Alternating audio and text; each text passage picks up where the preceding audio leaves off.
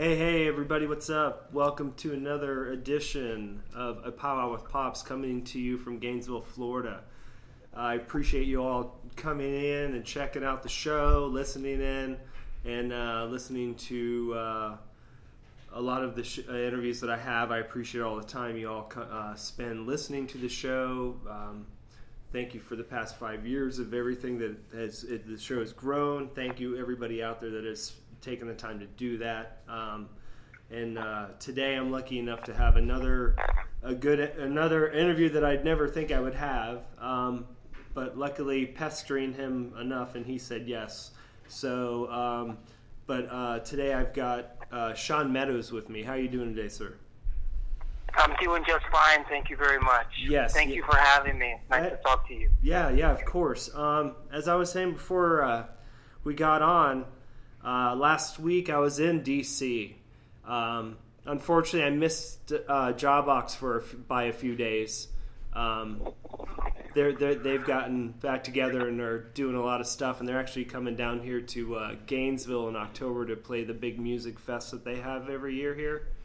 So, cool. Yeah, it's been pretty interesting because a lot of the bands that I've been talking to are people that are still doing it, and they're even 20 odd years later, still getting out there, still playing music, and still able to do it, and still able to have fans, which I always knew looking back on these bands. Like, of course, you get all of these bands that you all created at this time period when you created them were bands that it's pretty much what everybody's trying to do now. It's almost cyclical, as you could tell, as we've gotten older. Music is kind of like it kind of repeats itself in a way. Yeah, I can see that. I think it always did, likely, It certainly works in cycles. Most definitely. So it makes sense that now people are dialed into the fact stuff drifts away and comes back. Yeah. It's just like a normal, organic process for music. So, I guess I'm going to start at the beginning. So, where originally are you from? I'm from Chattanooga, Tennessee. Okay. And that's where I was born and grew up.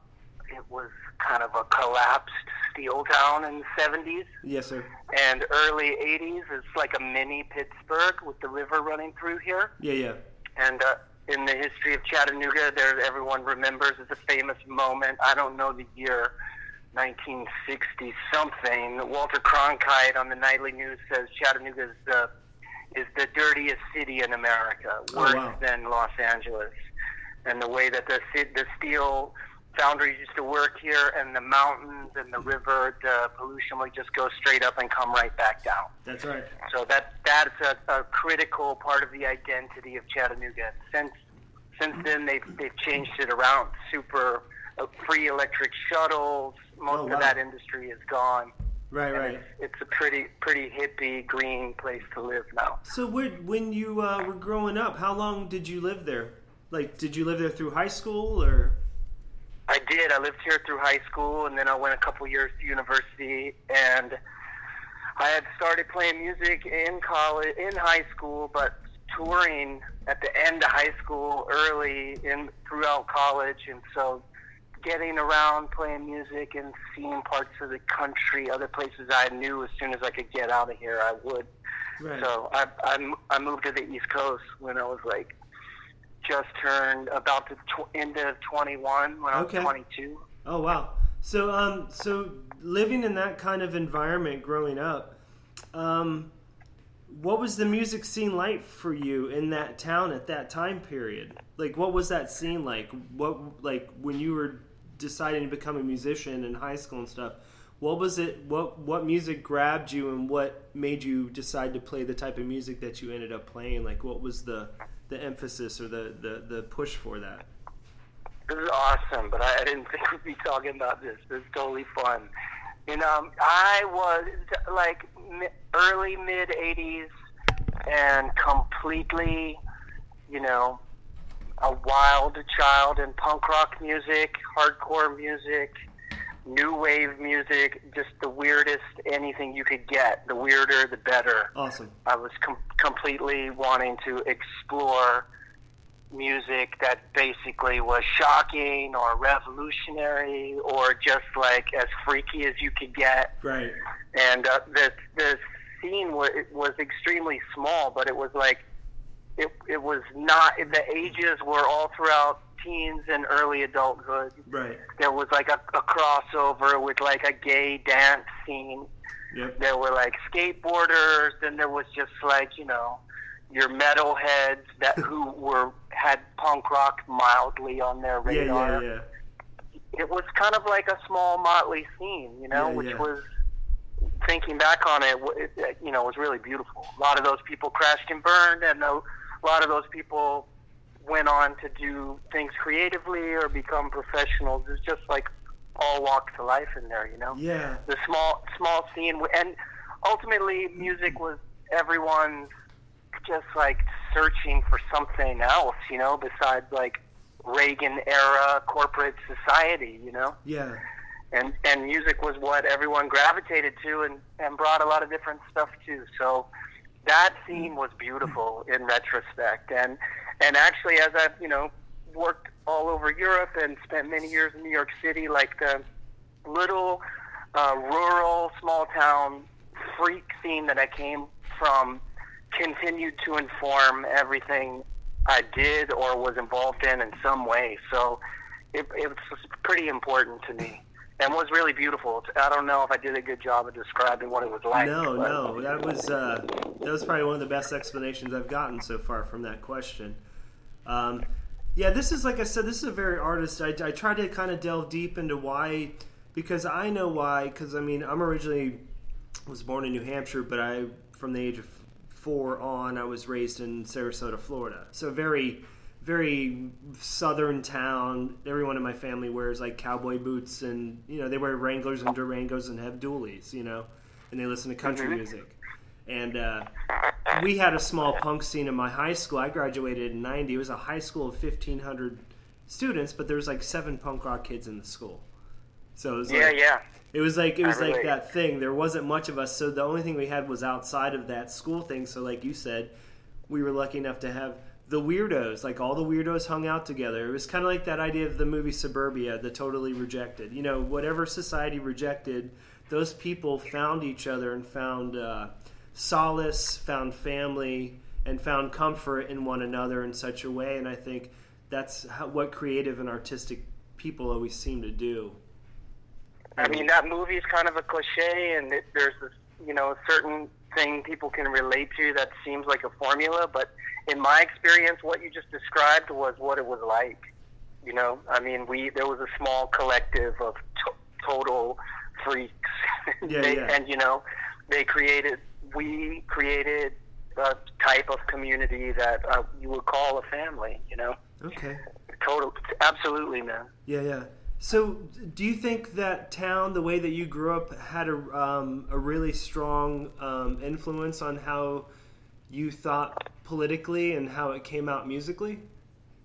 Yeah, totally. In some way, as I said, as I've gotten more distance from my youth, I kind of see how it informed everything in a way. You know, I mean, there were some really good like 70s musicians in here who then dabbled into all kinds of rock and roll, and then were even a little older, playing in bands, you know, doing punk rock later. Right. That, you know, so there was this continuity of music. It wasn't all youth, you know. It was like really the age stuff was all over the place, and so there were older guys who kind of informed the musical scene. For instance, the guitar I still play today, there was an old hippie who had a record store, and one of my best friends ran the record store for him because he was always like at the bar or hanging out. Right. He was just not sitting in the record store. But this old character, man, he stocked all the vinyl, all the imports from the UK, all the punk rock stuff. He had it all in there because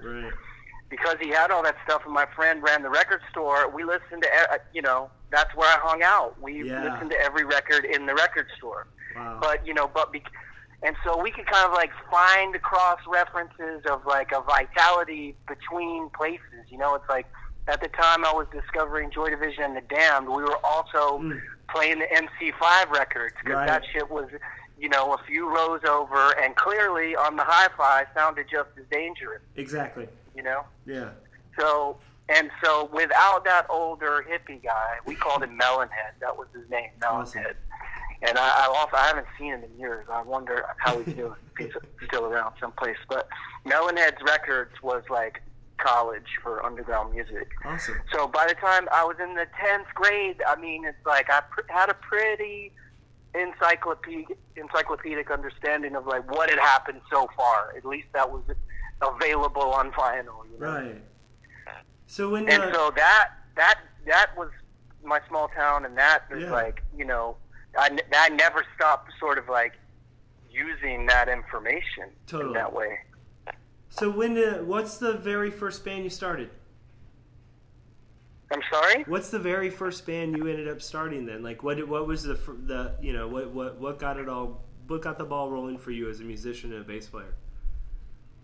I was in a punk rock band all throughout my high school years with this guy who was become a pretty successful artist in his own right. This character, John Brummett. We had this band called Boondoggle. Oh, wow. And we had it all through high school and into college. And at one point, I go into Melonhead's one day, and Melonhead's like, "Hey man, there's a 1970. This is like around 1985. Okay. He's like, there's a 1978 beat up Telecaster at the pawn shop for $300. You should go get it." I'm like, "Really? Okay, I'll go get it." I had a bass, but I didn't have a guitar. Right. So Melonhead sends me down to the pawn shop, and I buy this guitar with some money I borrowed from my mom. And I still play that guitar. It's just like the perfect guitar. But our high school band was called Boondoggle. We were pretty terrible, but we were terrible. We tried to be terrible in a lot of different ways. Right on, yeah. In a freaky weirdo way. In some ways, I've told other folks, you know, like, we figured out how to, like, not do stuff for years. Yeah. It was sort of the function of that band. Okay, you know? right on. And so by the time, but after, you know, 5 or 6 years of doing that, I kind of at least had an education in how you didn't want to do stuff. Self-taught bass player? I'm sorry? Were you self-taught? Yeah, totally. Absolutely. I mean, you know, and with friends. Yeah. Totally. I had no music.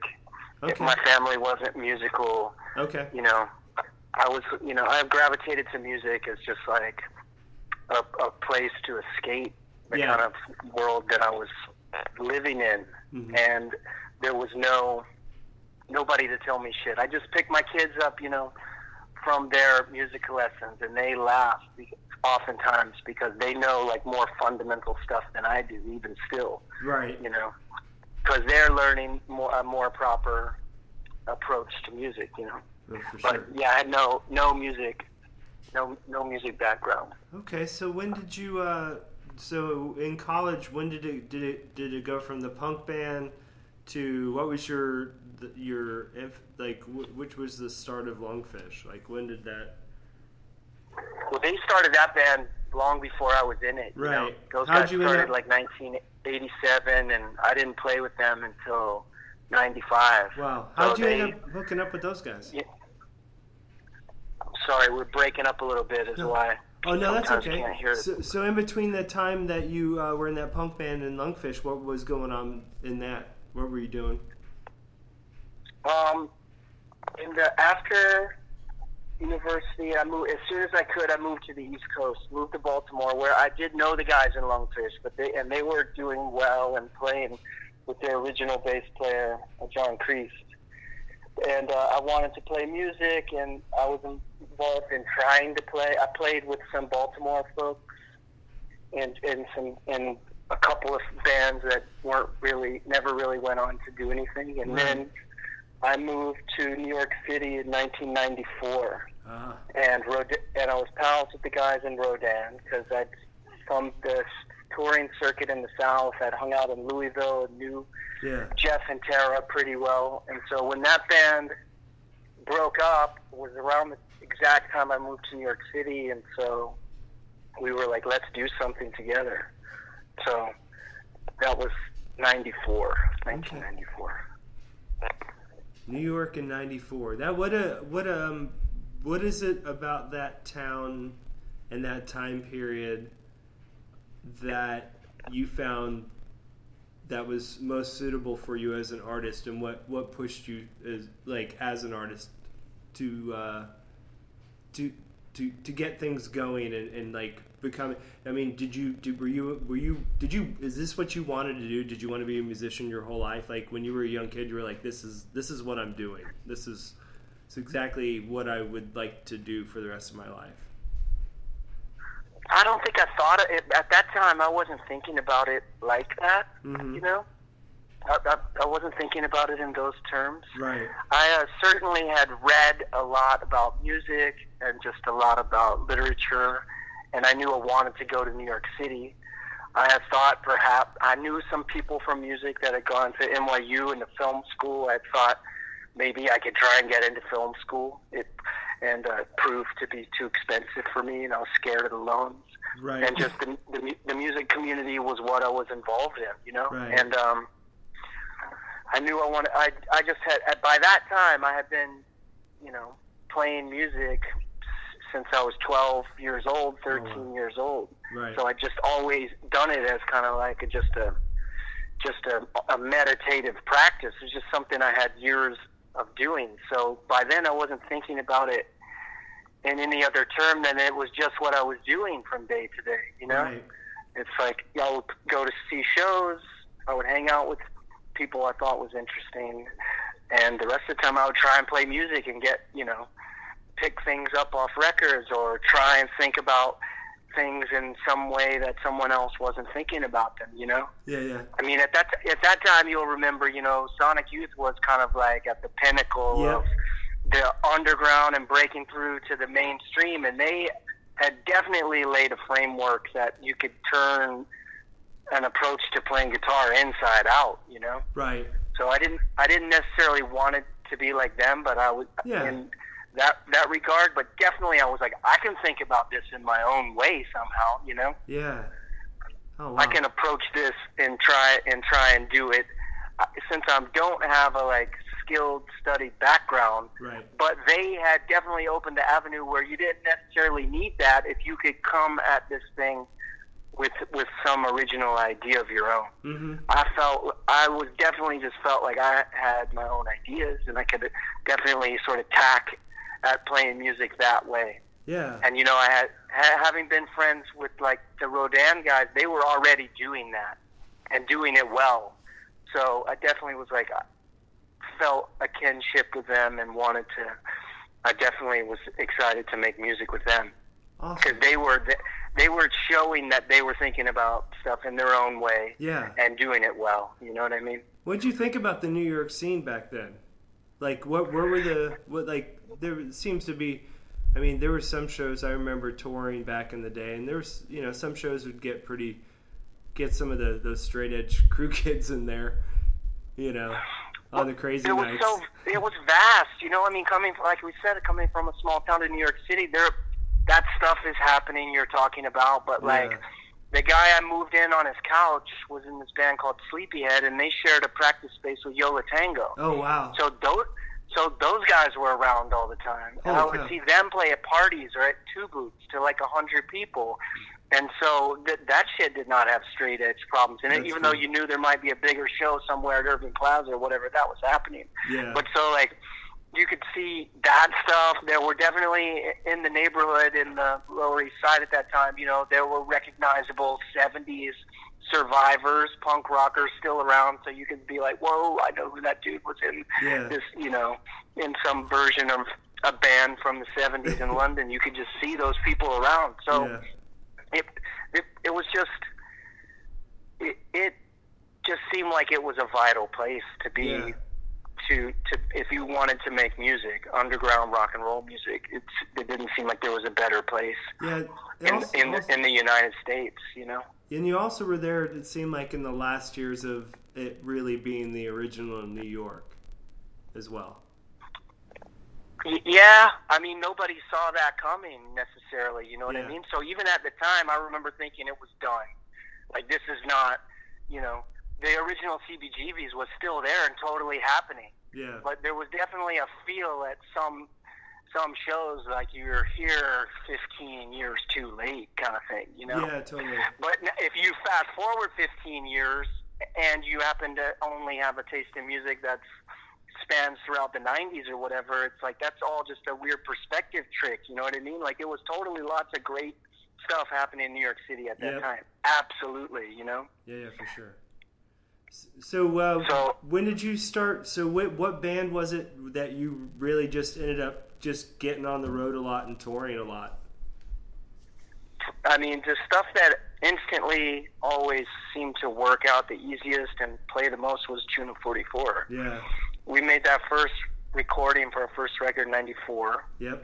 And then when it came out, we played some shows around that recording, East Coast, Chicago, and then didn't see each other for a handful of months while the label put Touch and Go, Quarter Stick, put the record together there. And when it came out in the summer, we did a full States tour. And then for the end of the 90s, you know, that was the cycle. We would make records and tour. And that band, though it flirted with plenty of disasters, it just seemed like stuff would work out, you know? Right. Yeah.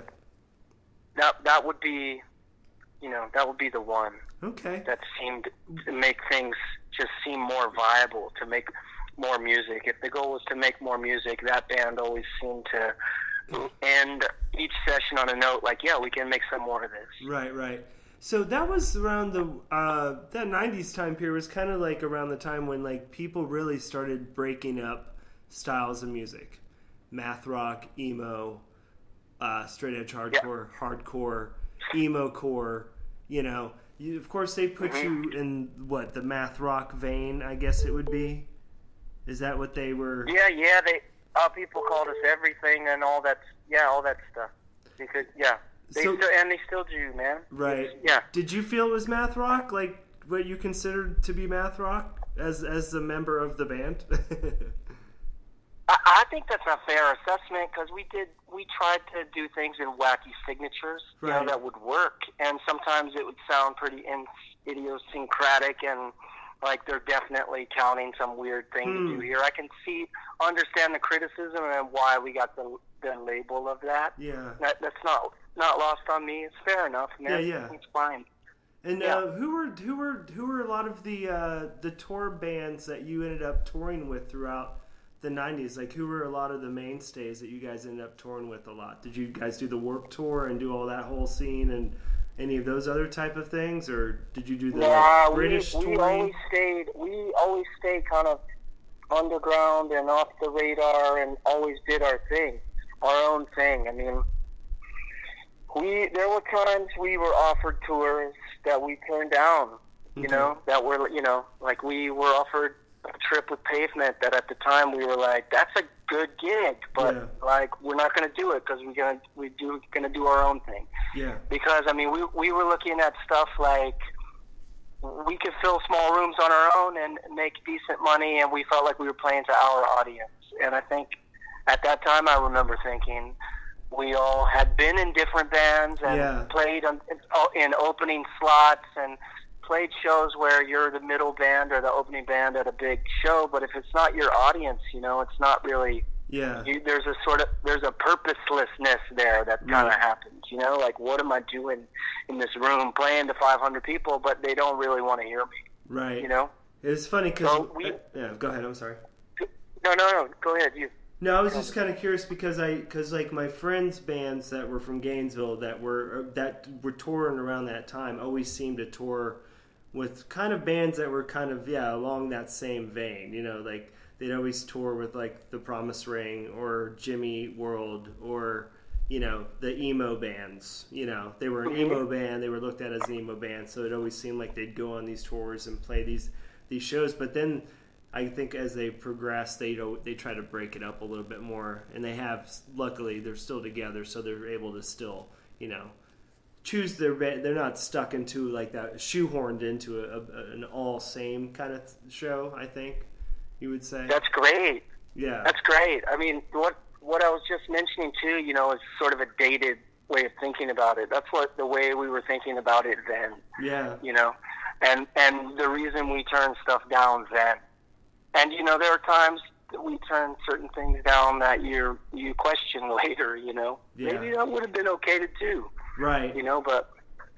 But yeah, we toured with a lot of our friends' bands. The Cool. drummer in our band, Doug, was in a band, Rex, which was a great band, which was nothing like our band on Southern.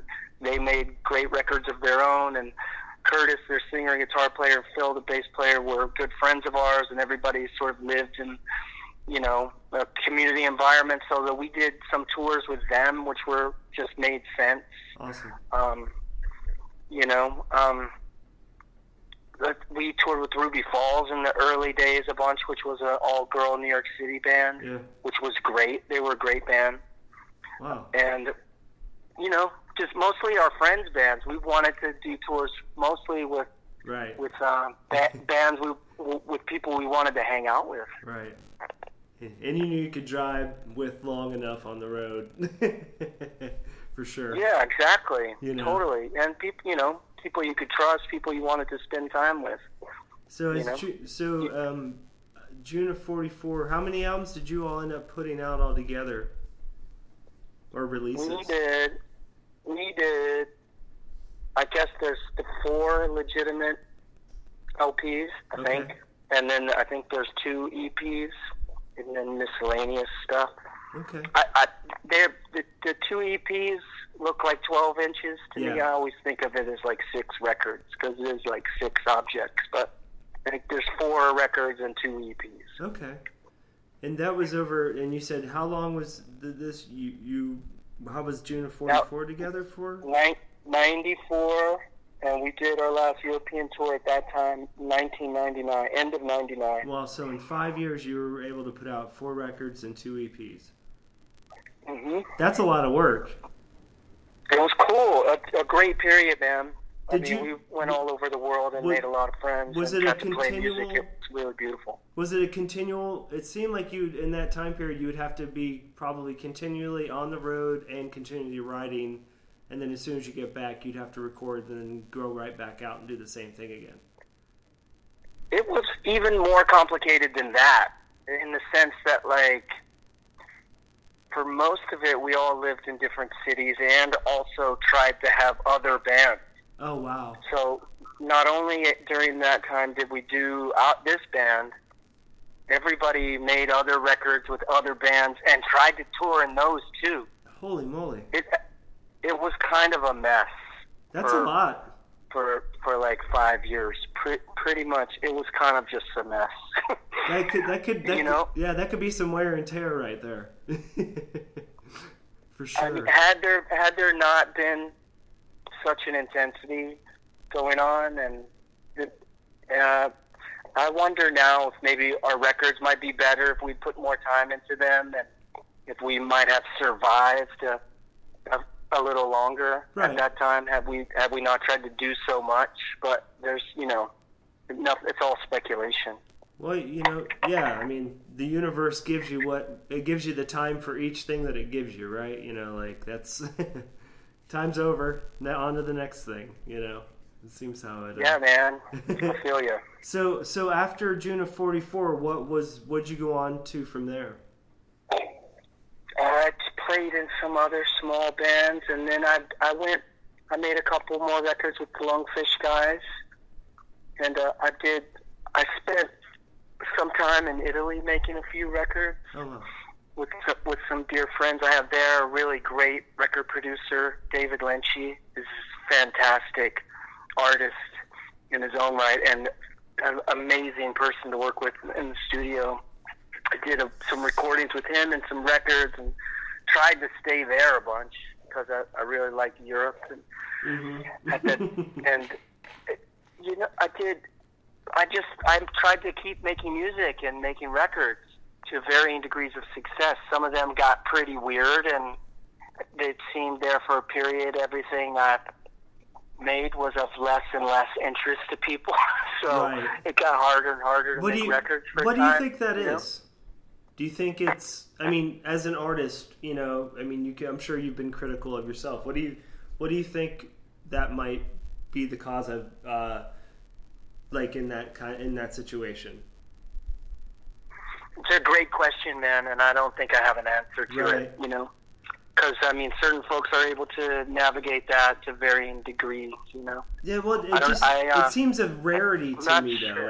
and not like it doesn't seem like a lot of people do it. And that's maybe one of the biggest, I think, struggles for artists is that they always want to continue to create something, hopefully that has an effect on the people that you want it to have the effect on. Because you're sharing a piece of your soul and a piece of you. Every time you create something, so it's like a piece of you, and you're opening yourself up. That's how I see it as a musician. Like. I always think I think of it like that. To me, it's a dialogue. Yeah. It's a conversation, an artistic one. And I think perhaps, in my own case, stuff got kind of spiraled further and further out. And in that dialogue, maybe it just was not connecting with anyone. Yeah.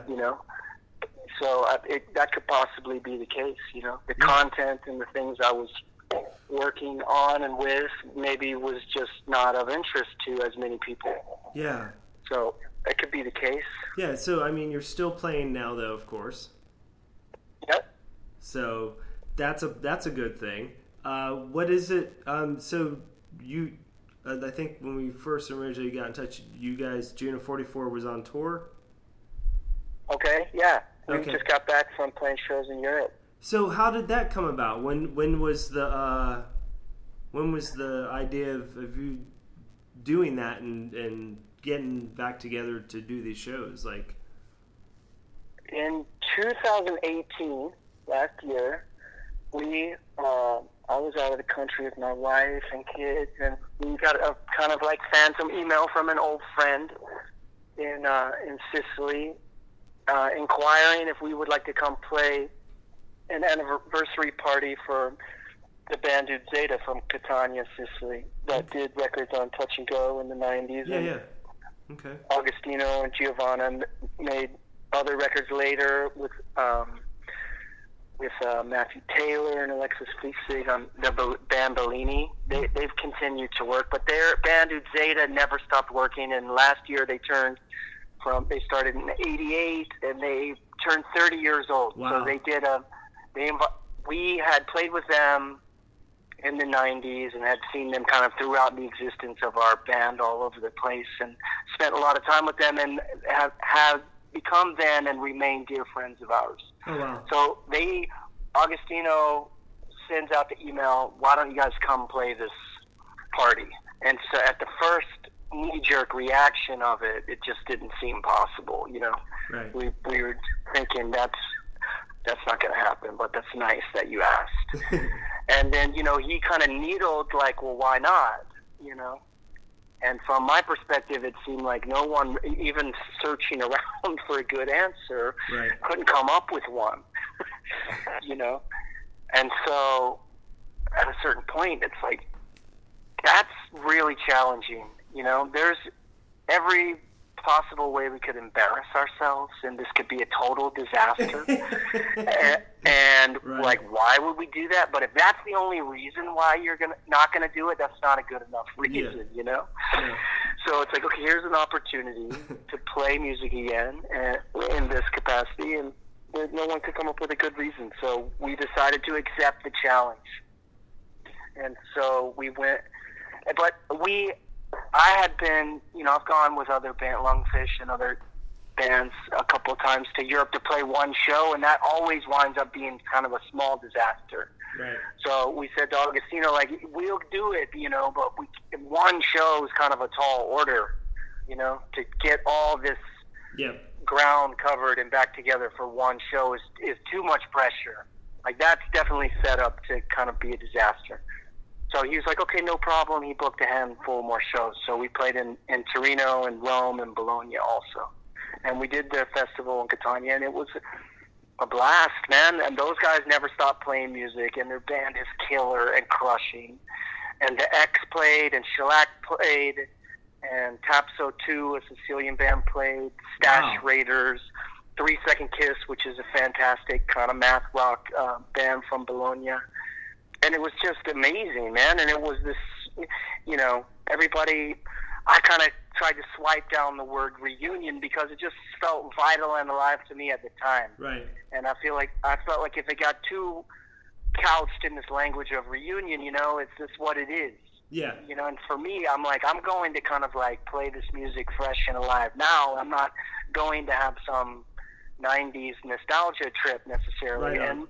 And as we dug into our catalog, we were like, this music can still be played sincerely at the age we're at now. Oh, most definitely. And that became like really refreshing. So as we dug into it a little bit, it seemed possible, and so then it kind of became alive again, Yeah.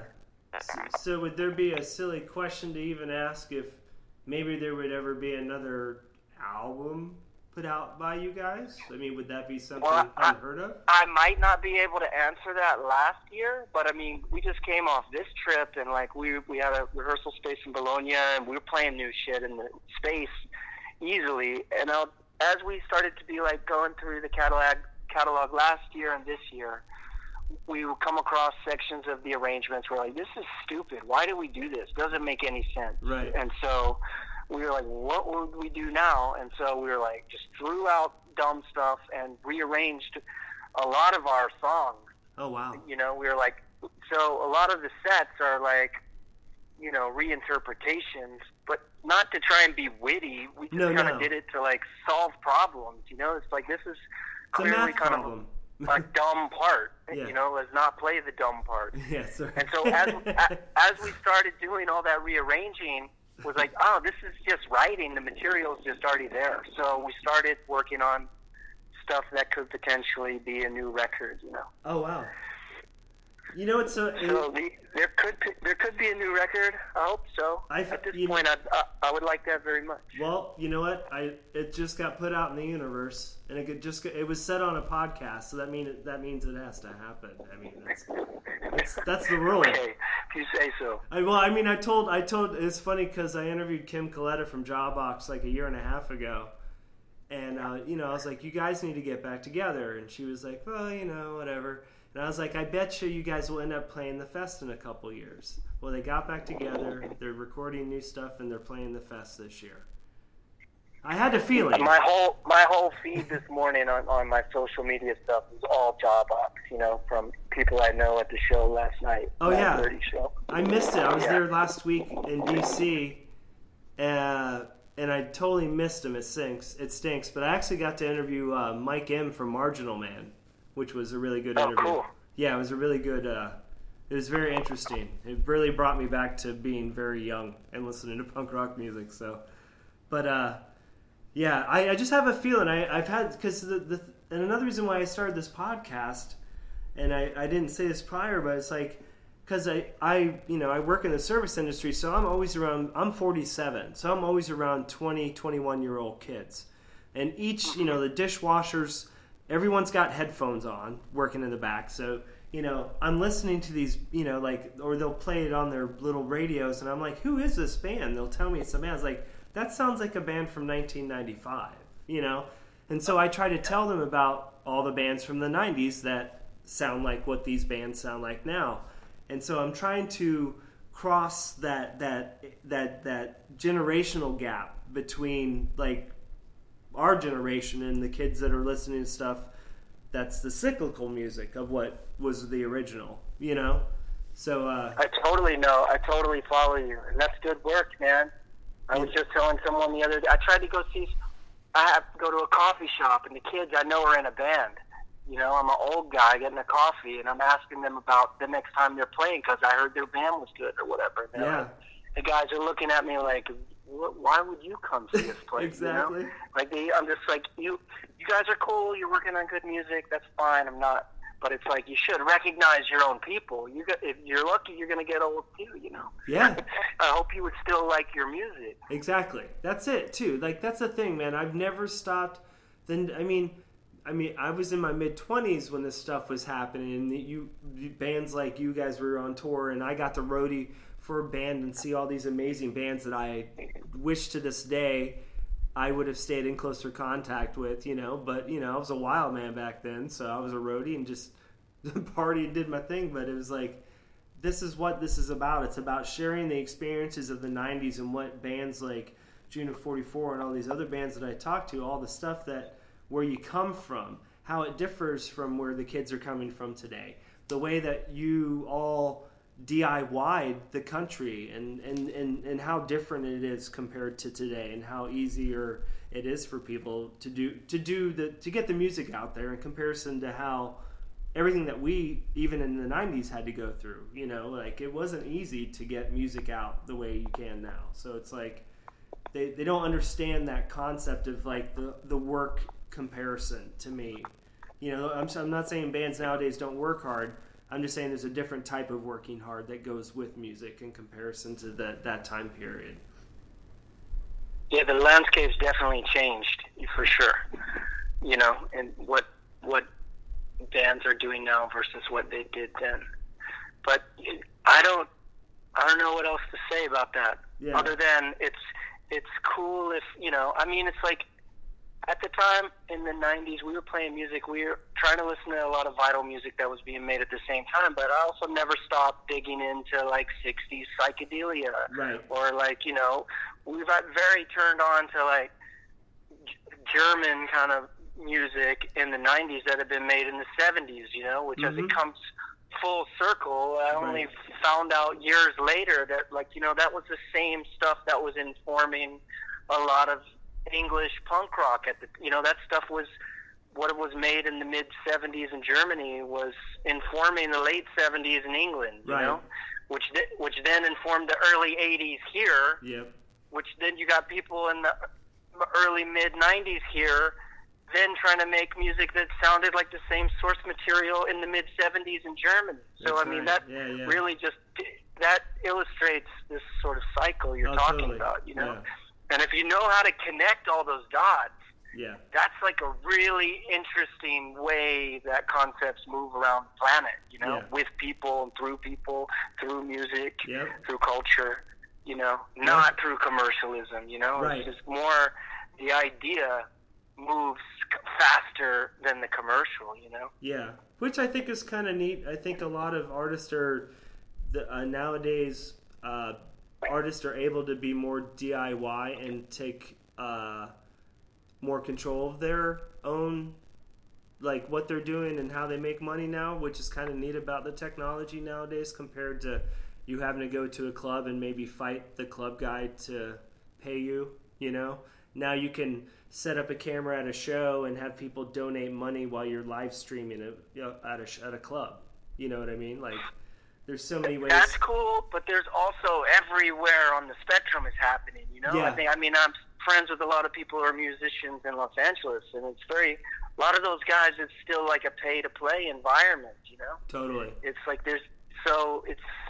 it's like, wait a minute, you got to pay to get in these good places and try and get seen. It's just sometimes everything is egalitarian and worked out, and other times because of that, everything's turned on its ear a bit. Yeah. If you will. So it's like anything. It's good and bad. There's good stuff happening and bad stuff happening. Like a lot of the 80s and 90s underground music was beautiful. Labels that we were on, Touch and Go, and other stuff, what John Loder had done, and the Crash guys in the UK, all kinds of like imprints in the US. But a lot of that stuff got bigger-ish and then seemed it would be great, and then Napster and the internet and file sharing and Spotify stuff just comes in and sort of like and killed a lot of that stuff that had become vital, Yep. So it's I don't know, stuff gets cool and stuff gets taken out. Yeah. It's like a whack-a-mole, man. Yes, it is for sure. So anything you working on besides June of 44 right now, or anything you got going on that you would like to share with the listeners, or anything you would like to say to the listeners about any of the bands you were in, or anything, a message or something you would like to send out to the kids? Thank you for asking. I'm hoping that we can make another June of 44 record. I made a record recently that's only online, Bandcamp and stuff, with some friends of mine in New York called Cool Haro. Okay. KEWWL Haro, HARO, which is like kind of freak folk hip hop sample mashup record, which is really fun to make. Okay. And we're trying to make more of those records. Like Urban Dance Squad? You know, I'm still just trying to make music, man. Any That's awesome. Any way possible. I make electronic music now, so I know what you mean. I do EDM music. I'm on like this music community where you make electronic music and stuff. So I do the same thing. I just have to do it by myself now. You know. So I'd like to hear your music. You got to send it to me. I will. I'll definitely share some. It's more like all my friends say it sounds like 80s. It should be in a sci-fi movie, or if New Order was writing music for arcade games. That sounds cool. Yeah, I enjoy it. I make some little videos, and I put my music to it, and I put those on Instagram and stuff. So that's kind of like my little art thing that I do now. So along with the podcast. So, but Sean, I don't want to take up any more of your time. I know you're busy. You got some bambinos, and you got to do that stuff. Thank you so much for taking the time to talk to me. I appreciate you so much. Thanks for sharing your story with us. Again, this was the idea of the podcast, is to have people really understand who the artist is, where they come from, why they start doing what they're doing, and where they end up where they are, you know, even now, and you're still doing art. And that's one of the biggest things that always comes out in the end, is that you start out an artist, and in some ways well, not in some ways, it just never leaves you. You're always an artist, and you always find out ways to do art, even if there's walls that are put up to stop you from doing it other ways. So I just want to thank you for continually doing your work, and looking forward to that June of 44 album. And I'm sure everyone else would be super nice, too. Jay. It's a pleasure to talk to you, man. Thank you. Yeah, you as well. I'll keep up with you online. I'll send you some of that music. And again, this won't be the only time I'll hit you. I'll bother you again.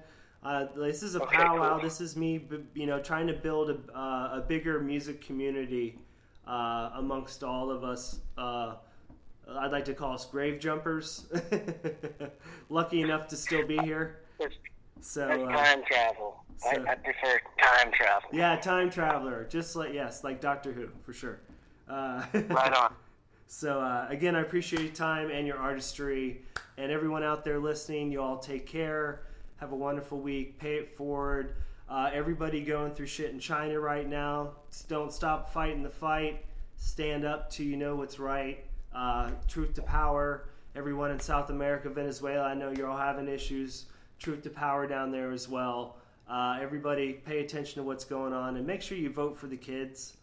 Everyone out there, take care. Sean, have a great day. Have a beautiful day. Peace and love. Yeah, man. Peace. Take care. Thank you.